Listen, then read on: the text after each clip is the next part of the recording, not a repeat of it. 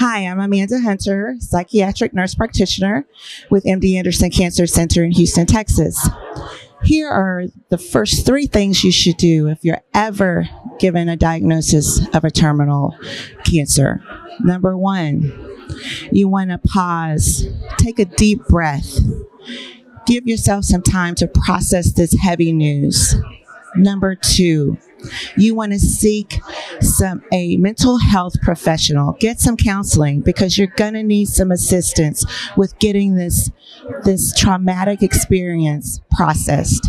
Number three, take some time for yourself.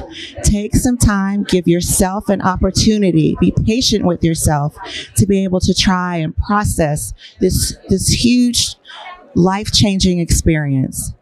And lastly, everyone deserves patience in this process because it's going to be difficult.